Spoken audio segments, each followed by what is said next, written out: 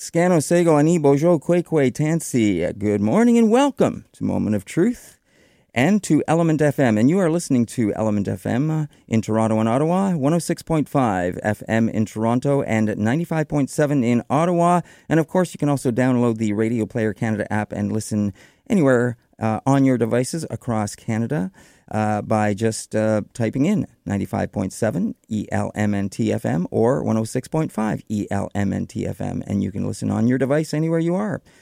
You can also listen anywhere on the web through our website.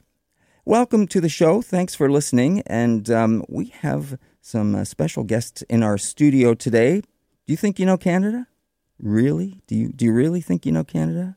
Well, the people I have with me in the studio are going to challenge you and challenge all of us to some degree on what we really know about Canada.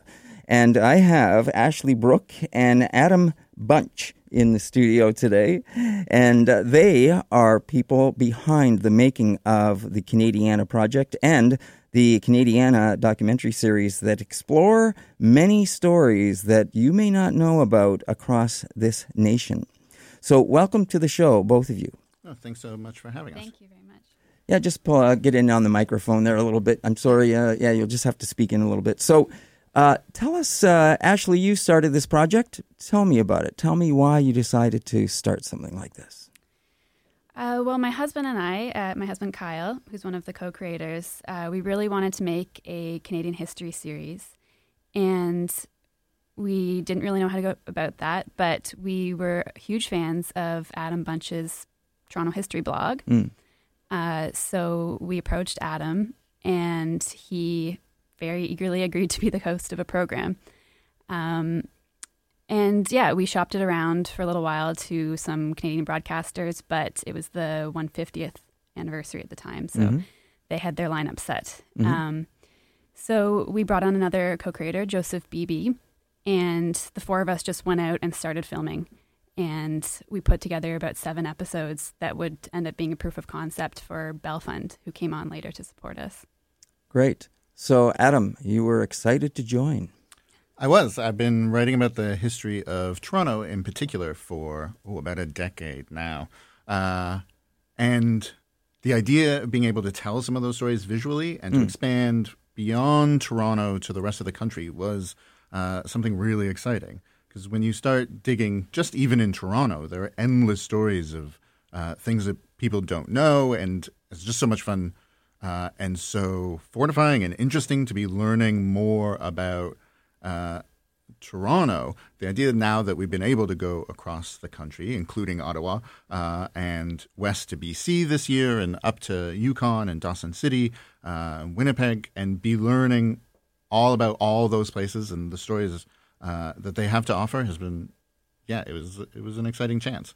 So while you were working on your own, tell me one of the early stories that really intrigued you to launch into this and start your own project when you first started. I think one of the earliest ones that really struck me that the history of this place is not as boring as some people assume it is the story of Robert Baldwin, who was sort of the champion of responsible government, along with Louis Hippolyte Lafontaine from Montreal, sort of Protestant, Torontonian, and Catholic Montrealer who joined together to sort of give Canada true parliamentary democracy and responsible government as one of those things I remember from high school as feeling incredibly dry and boring. But when you dig into the story of Robert Baldwin, he's someone who is actually a deeply passionate man who is deeply in love with his wife, who was also his cousin, who sort of stuck with her even though their families, or I guess I should say family, didn't want them to get married. She got sent off to New York City for a while, and they were sending each other these passionate love letters. And she died, sadly, from childbirth. And Robert Baldwin spent the rest of his life in deep mourning. That at the time that he was having these debates in Parliament, he was also sometimes breaking down in tears. Sometimes he couldn't leave his home, suffering from deep depression, and kept her bedroom as a shrine. And every year on the anniversary of their wedding and of her death, you could find Robert Baldwin wandering the streets of Toronto, visiting all the landmarks of their love. And when he died, not long after, that fight over responsible government, which also involved riots and gunfights in the streets, and the Tories who were upset about responsible government burned the Parliament building down in Montreal. And Robert Baldwin, when he passed away, just a few days, I believe, after he died, his relatives found a note in one of his jacket pockets that laid out his last wishes that were all very clear. And some of them were sort of normal. He wanted to be buried with her love letters and with a locket she'd given him as a gift. And some of them were deeply weird. Like he wanted his coffin to be chained together with her coffin so that they would be together for eternity. And he even wanted to be given the same cesarean section wound that had killed her. And he was very clear in the letter that he wanted this to be done even if he had already been buried. So after they had laid him to rest, his family had to go back into the family tomb with a doctor to crack open his coffin and split open his stomach to give him what he had always wanted since she had died, which is a story you don't hear often. That there in St. James Cemetery overlooking the Don Valley, one of the founders of Canadian democracy is chained still to this day to the bones of the woman he loved. Right. So stories like that early on made me realize there were stories that are really interesting and tell stories about how Canada came to be that aren't being told very often. Great. Well, thanks for sharing that, and thanks for the brief introduction. Now, what I want to know about is, how did you guys get into this line of work? There could be people out there listening going, this sounds pretty cool. I wouldn't mind doing this kind of stuff. So how did you get started, Ashley? Well, I've been working in the documentary industry for almost 10 years now, and Kyle and Joseph have as well, mostly freelance work. And Adam has been writing about Canadian history for many years and has just authored a book, the Toronto Book of the Dead. So we have, all of us, an interest in history, but that's not our background. We're not experts in history. We just want to tell it. And do you have anything to add? Yeah, I think one thing I've learned from history and from Canadiana, and previously in my life too, is that you can just start doing things. You don't need permission. No one has to come and tell you. So for writing about history, for me, I had gone to film school and didn't really use that until Canadiana, but came out of film school wanting to write fiction.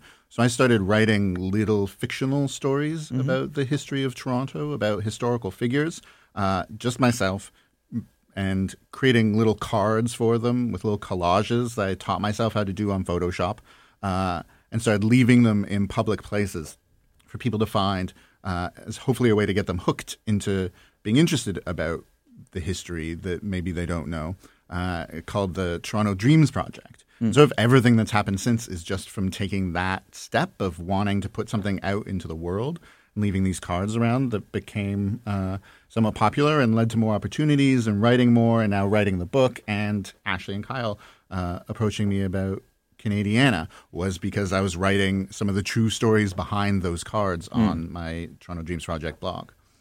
So once you guys get this started, you're going, all right, everybody's on board. We're going to do this. Yeah. So you have some history. You've been writing about this stuff already. So you're already sort of into this to some degree. So you've already got a history of doing this.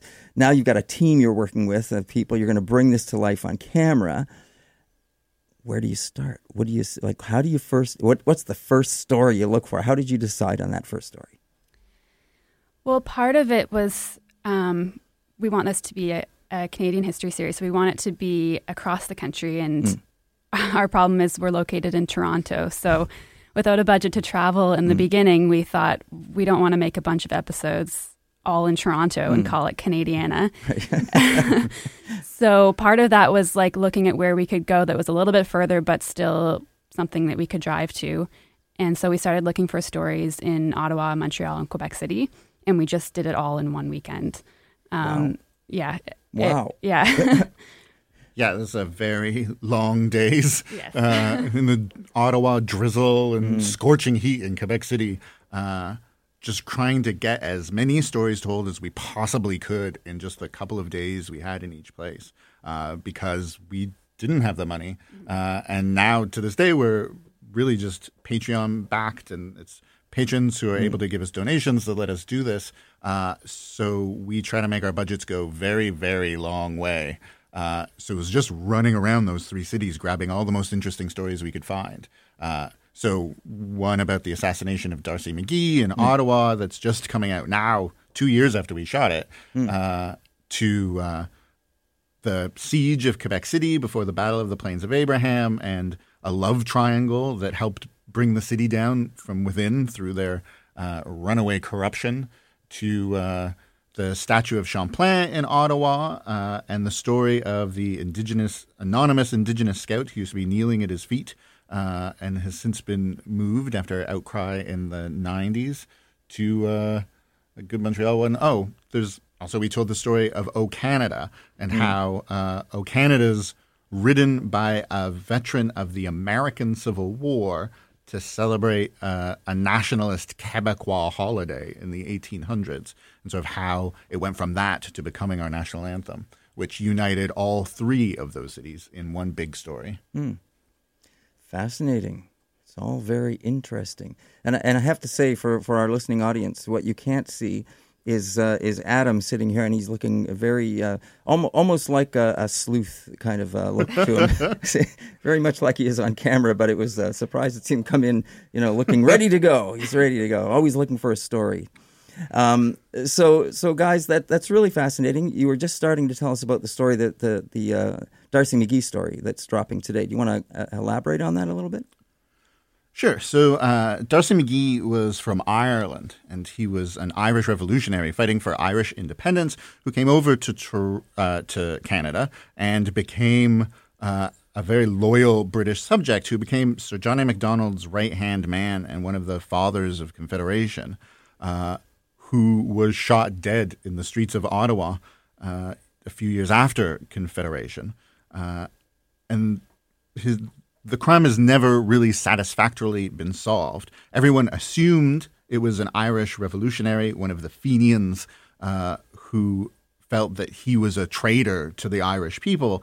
And Macdonald, who was friends with him and very interested in getting the case solved as soon as possible, did pretty much everything in his power to ensure that they found someone, Patrick Whelan, who was an Irish immigrant who there wasn't a ton of evidence of his guilt, but got hanged for it anyway, with a lot of sort of unusual twists and turns in his trial, including MacDonald sitting beside the judge while the trial was going on, sort of encouraging the guilty verdict. So in a new episode that's just being released pretty much as we speak, we sort of dive into the story of McGee's assassination, another one of those stories that plenty of Canadians know about the assassination of Lincoln or Kennedy, and not so many know about the assassination of our own founding father story. So we sort of dive into that story and reopen that cold case and examine some of the evidence and whether Whelan was hanged because he actually did it, or just because he was an Irish immigrant at a time when they needed one to be hanged. Interesting. Okay. Now, I noticed on the website that you had the story of the Canadian slave story and about Angelique. And interestingly enough, we just had one of the actors that are portraying a role in that production that launched yesterday yesterday. So an Indigenous actress. So it was interesting that ties in with this whole story. And that is a very interesting story that I don't think many people know about.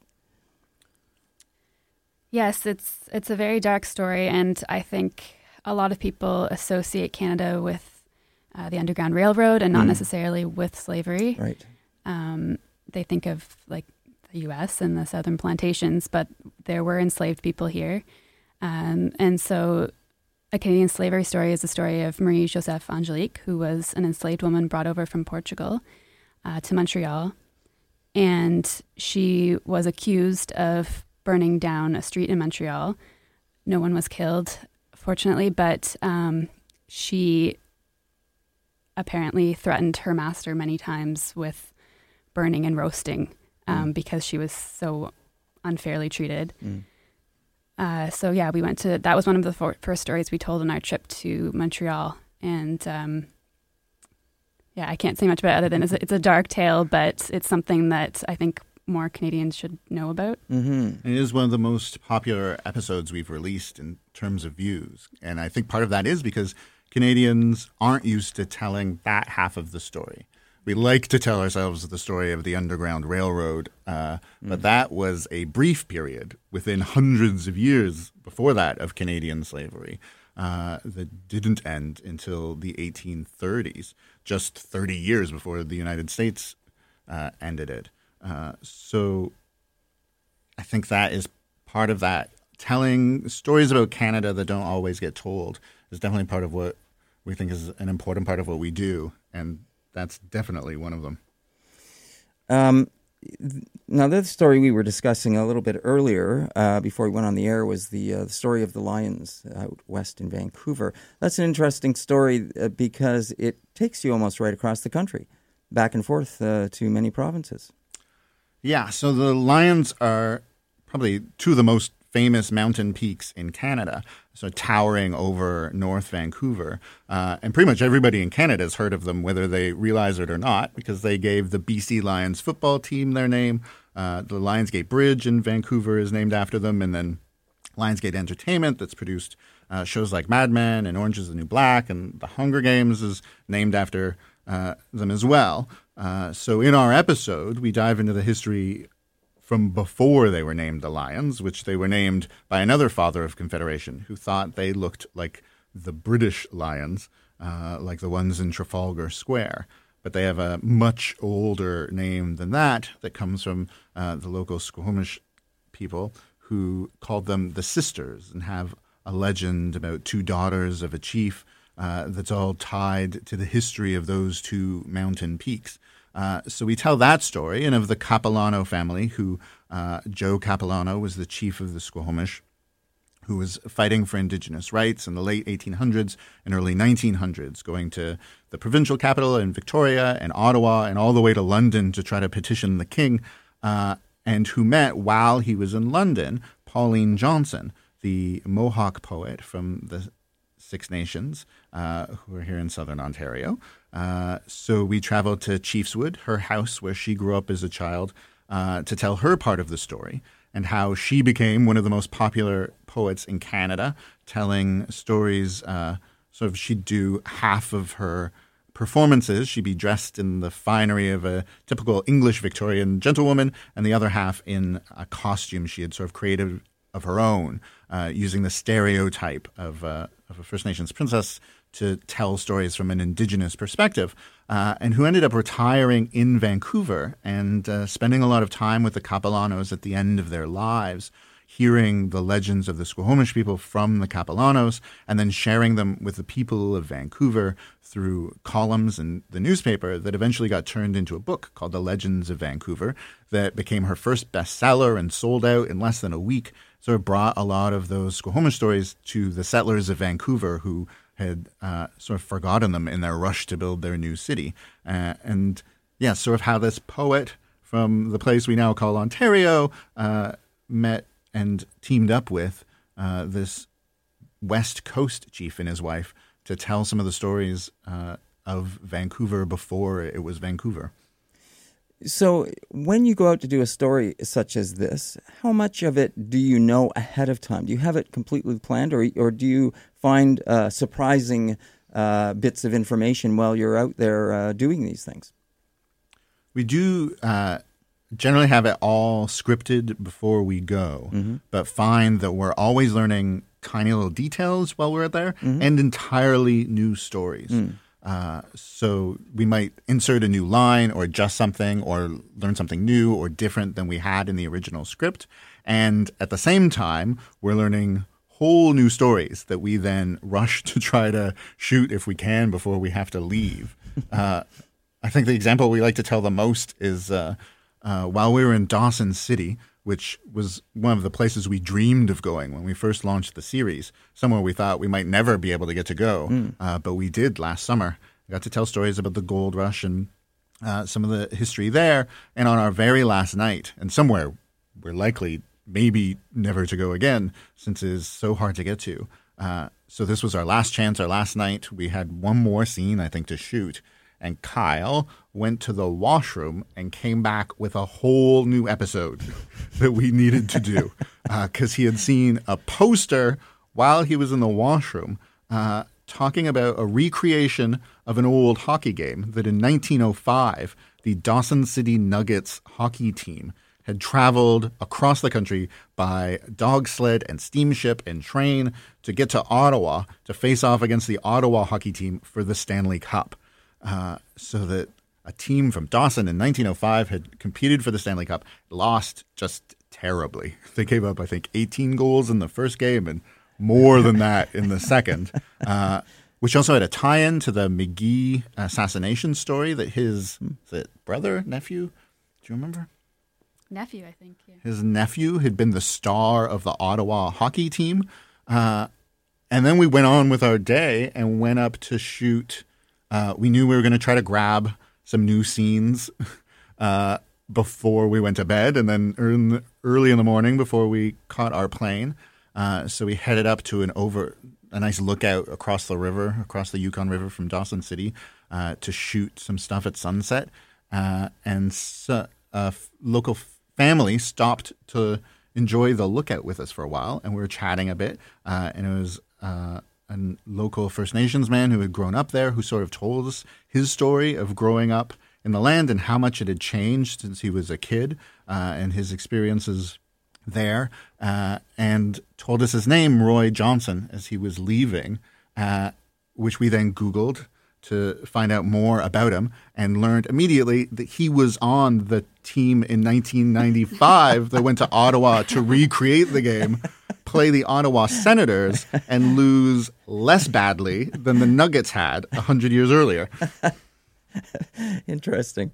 Very interesting. That is a great spot for us to take a pause and take a break. We do have to take this moment, and we will be right back on Moment of Truth and Element FM right after this. Welcome back to Element FM and Moment of Truth. I'm your host, David Moses. On the show today, we have two of the four people that make up the team of the Canadiana Project. Now, the Canadiana Project is a web-based series in virtual hub for all things Canadian history. Their mandate is to encourage greater knowledge and appreciation of Canadian history through the creation and distribution of Canadian history edutainment that is free and accessible to all Canadians. Tell me more, guys. Tell me more. What does that mean? Free and accessible to all Canadians. So our goal for this website and channel is to be a place that Canadians go to learn about Canadian history. And it's all free. And we have a blog on our website. And then we have a documentary series, which you can see also on our website and on our Canadiana YouTube channel. And the website is? Thisiscanadiana.com, or you can go to youtube.com/Canadiana. Okay. And we're on all the social media channels too, at This Is Canadiana, where we share some of the stories we're doing in the episodes and the blog posts and more stories beyond that. So what I have here is that it says Canadiana is a documentary series on the hunt for the most incredible stories in Canadian history, featuring playful animations and scenic footage. The series follows Adam Bunch, who you just heard, across the country exploring the tales that have made Canada the unique place it is today. And it says this isn't the history you learned in school. It isn't the history you learned in school.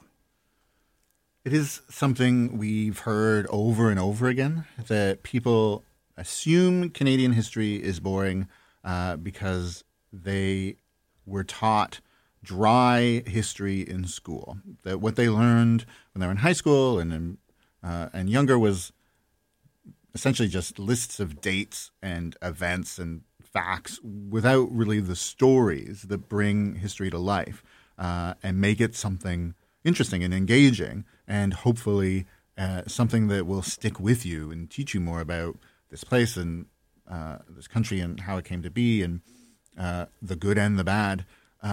So that's very much at the core of what we're trying to do, is bring those stories to life. And I think we're all very fortunate that we had history teachers who were good at telling stories and at getting their students interested, but that sadly seems to be too rare an experience. So we're determined to sort of bring the stories to life in hopefully an innovative and engaging way, doing these sort of short and easily digestible YouTube videos that should hopefully be able to engage people more successfully than a lot of them seem to have been engaged when they were younger. Mm.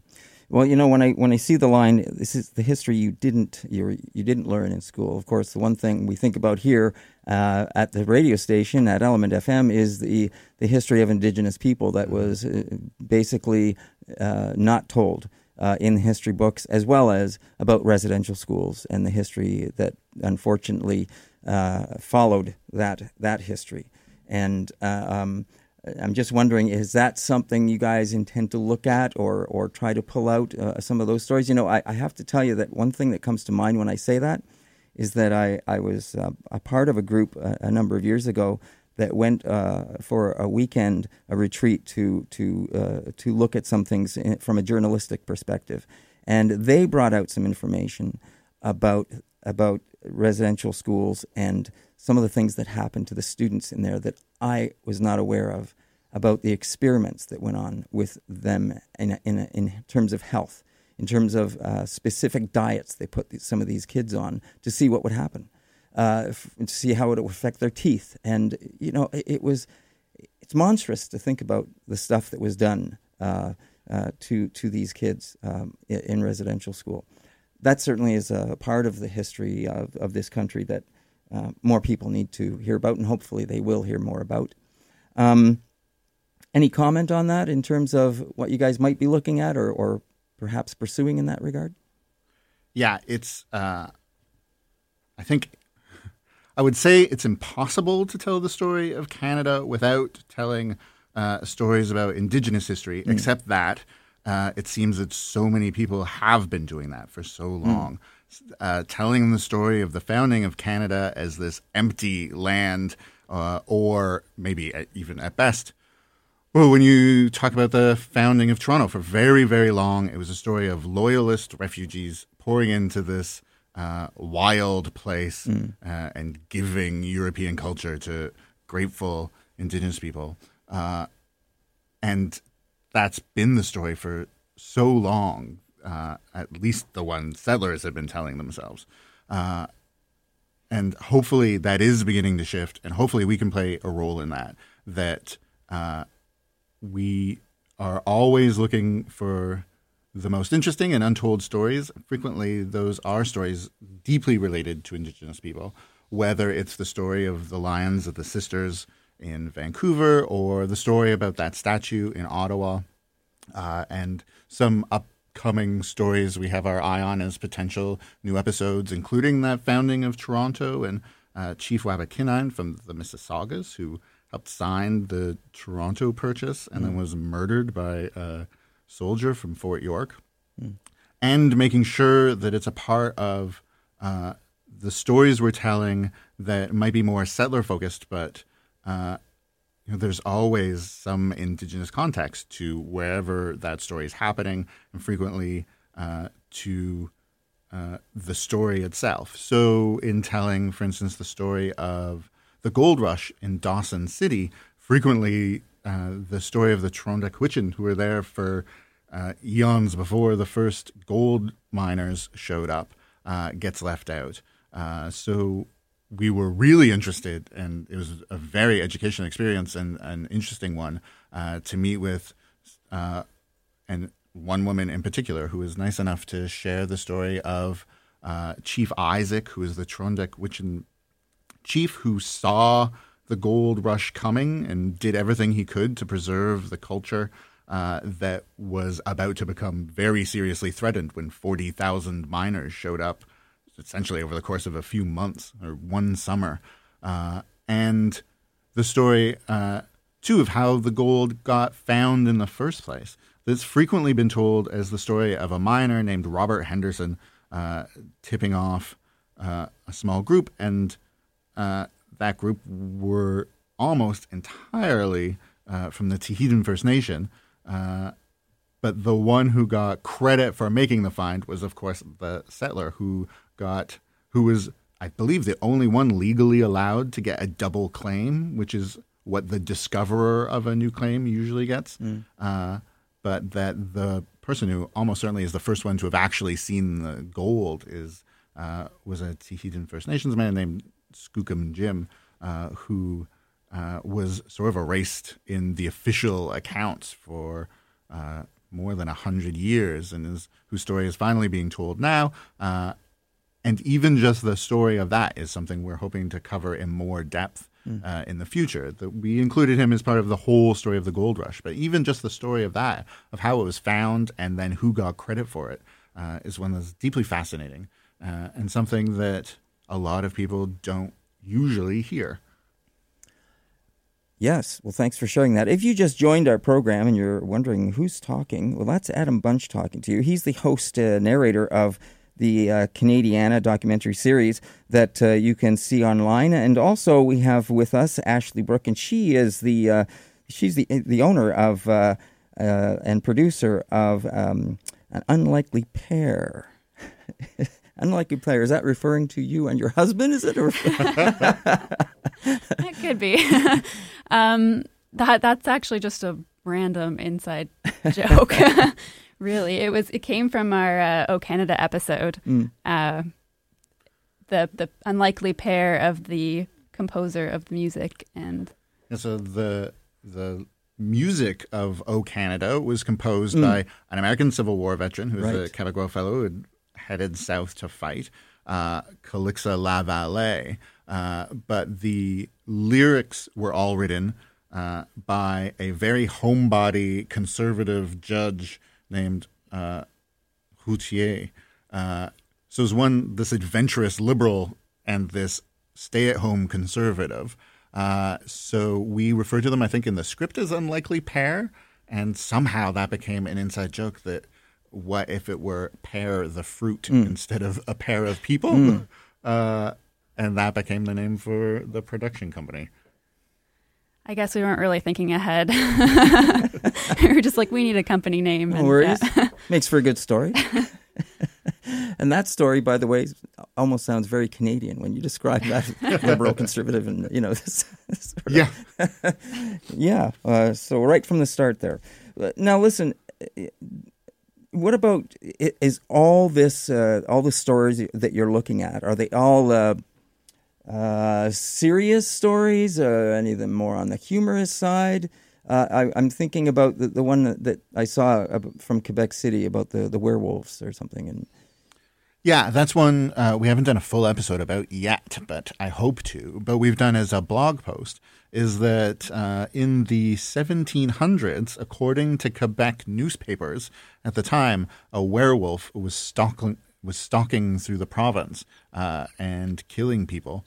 And it's a story you can follow through these newspaper reports of local people rising up and organizing mobs to go hunt the werewolf. And at one point they thought they had defeated the beast, but people kept dying. So the newspaper made it clear that the beast was back and stronger than ever, and then sort of just fades from history, which is a very entertaining and engaging story, which is also the kind of story we try to tell, and also at the same time sort of tricks you into learning more about New France at the time, and the fact that the settlers of the province were almost certainly had brought werewolf stories with them from France, which had been suffering, according to official accounts, a horrible werewolf epidemic for the last few centuries. And we're having werewolf trials and hanging people for being werewolves. And that there was a big flare-up sort of right around the same time that Quebec City was so worried about their werewolf. There was probably what was a pack of wolves terrorizing people in the mountains of France. So sort of it is an entertaining story about werewolves, but also a way to sort of learn about the connections between New France and France itself and sort of how culture was being brought over here at the same time. Are there other stories of that nature that you guys are finding that maybe have been turned into musical numbers or that have a musical bent to it? There is sort of one song in particular we've been thinking of doing as part of an episode, I think. During that first weekend we ever went out filming, we went to a church just outside Montreal that in 1837, when there were big rebellions both in Toronto and in Montreal, attempting to overthrow British rule and replace it sort of with a democratic republic, sort of along the American lines, that ended. The Toronto Rebellion did not go particularly well and ended sort of in a weak defeat of this army, sort of makeshift army marching down Yonge Street, led by the city's first mayor, William Lloyd Mackenzie.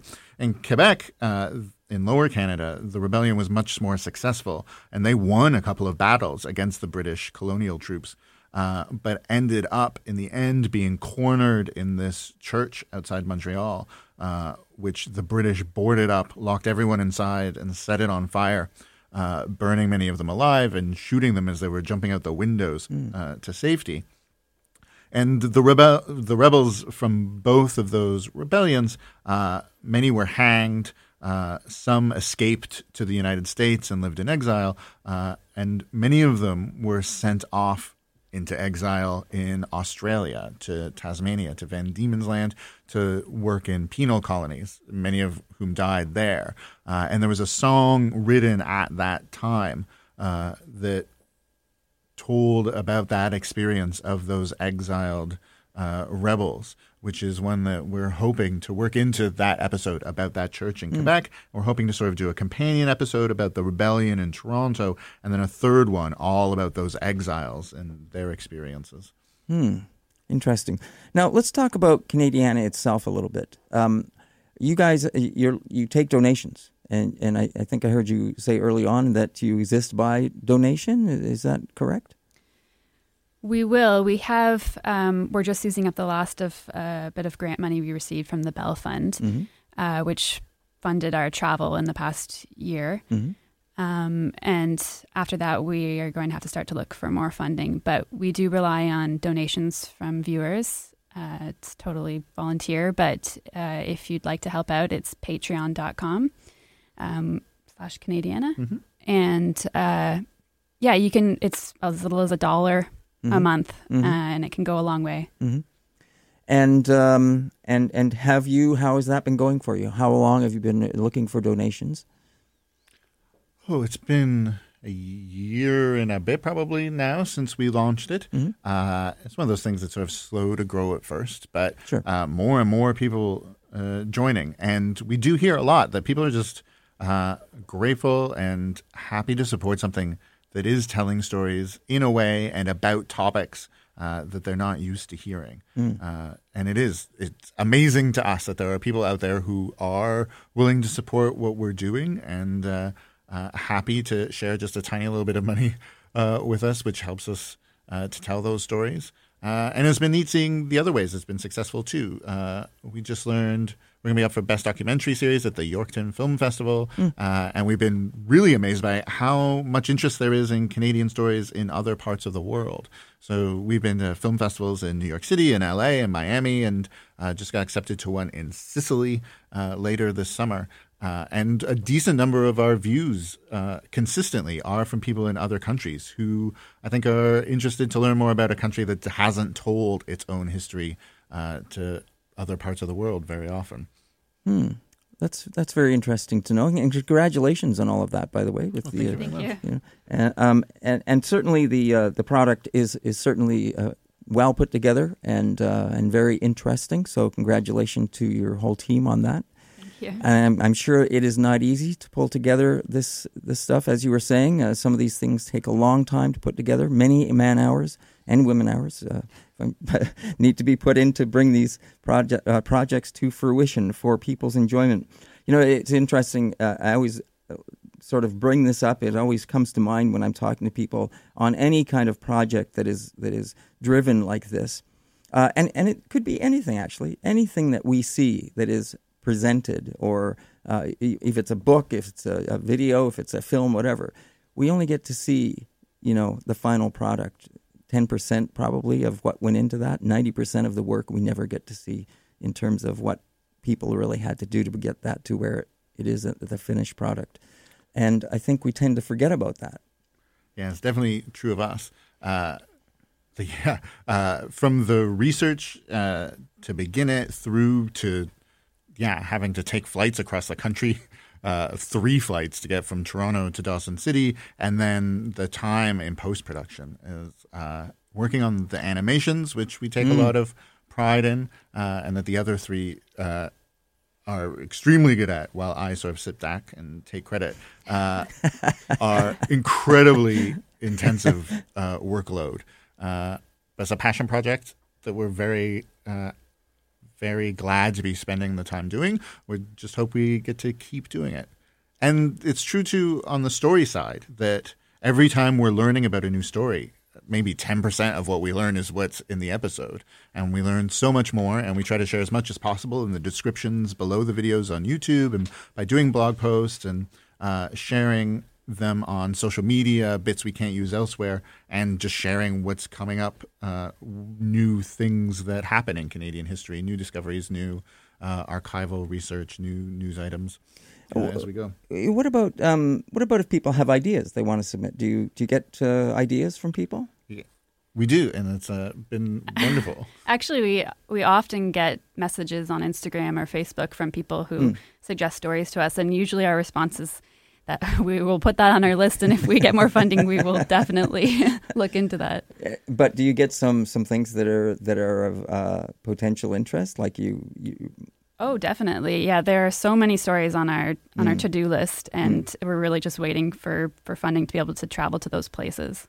Something, too, that happens while we're out filming constantly. Oh. People are coming up to us intrigued because we have a camera and are filming something, and usually we're at an interesting historic site that they've come to because they're interested in history, too. And the number of stories that we get just of people walking right up to us and saying, oh, what are you doing? And, oh, that's so interesting, and you need to tell the story of my community. This is what happened where I live and where I'm from and to the people I know, which, again, I think shows that there's a lot out there that needs to be told and hasn't been told. And people have these stories from all across the country that hopefully we'll get to tell a lot more of. Well, I guess that's just it, isn't it? Everybody has a story. And there are so many stories to tell when you start to just talking to people and you hear all these things that are fascinating. So your line of work, I envy you in many ways because of the fact that you get to travel around and see these places and get to see and experience these things and hear all these stories and share with many people. But we do the same thing here, and we're happy to do it. And I'm happy to be a part of being able to bring what you do to life. And we here at Element FM are very happy to be able to share this with you and with the people that listen to our program. And what you are listening to today is a couple of people from Canadiana, Ashley Brooke and Adam Bunch. And Adam is the host, and Ashley is behind the scenes. She's the boss. She's the boss. So actually, it's great they're both here. And I just wanted to share some sites with you that you can go to if you're interested in donating. They are interested in receiving donations kindly and graciously accepted, as pointed out by Ashley, as little as $1 a month. If you can spare that. So the website is thisiscanadiana.com. Thisiscanadiana.com. The Twitter handle is This Is Canadiana. And Facebook is facebook.com/thisiscanadiana, and that's the same with Twitter, twitter.com/. And Instagram, This Is Canadiana as well. And you mentioned one more about donations. What was that one you said? Patreon. Or PayPal if you just want to do a one-time donation. Right. Yeah. So listen, guys, our time is running out. We have we are getting very close to our time. What else would you like to mention or talk about in our remaining time with us today? I guess just you can also head to youtube.com/Canadiana, which is where the episodes go up if you just want to go straight to them. Last week the episode about the sisters in Vancouver came out. Today it's the one about Darcy McGee and the assassination. So if you're interested in a political assassination and some true crimey stuff, you can check that out. And in just a couple of weeks, More so, we're going to have an episode about the legislative building in Winnipeg, where we spent a weekend sort of exploring what are rumored to be sort of occult symbolism related to the Masons, the Freemasonry from the early 1900s in Winnipeg, which are all, stories we're proud of and happy to have told, and you can go check out for free on YouTube. And roughly, if somebody's going to sit down and watch something, how much time do they need to watch an episode, roughly? Our episodes are all between 5 and 15 minutes. Okay. So they're not comprehensive, but we hope that they'll excite viewers and they'll be interested in looking into them further after that. I'm just curious, as I was hearing you say that, have you had comments from people after watching an episode to add something to that story? Yes, we do get that all the time, and sometimes people will comment with something that we missed, and we'll try to include that in our description, or we'll link to more information elsewhere. It's very much, the whole thing's very much a learning experience for us, which is part of the joy of it, is that we're constantly learning, and it is a learning process. So people are constantly telling us things, even about the stories we've already told, that we didn't realize.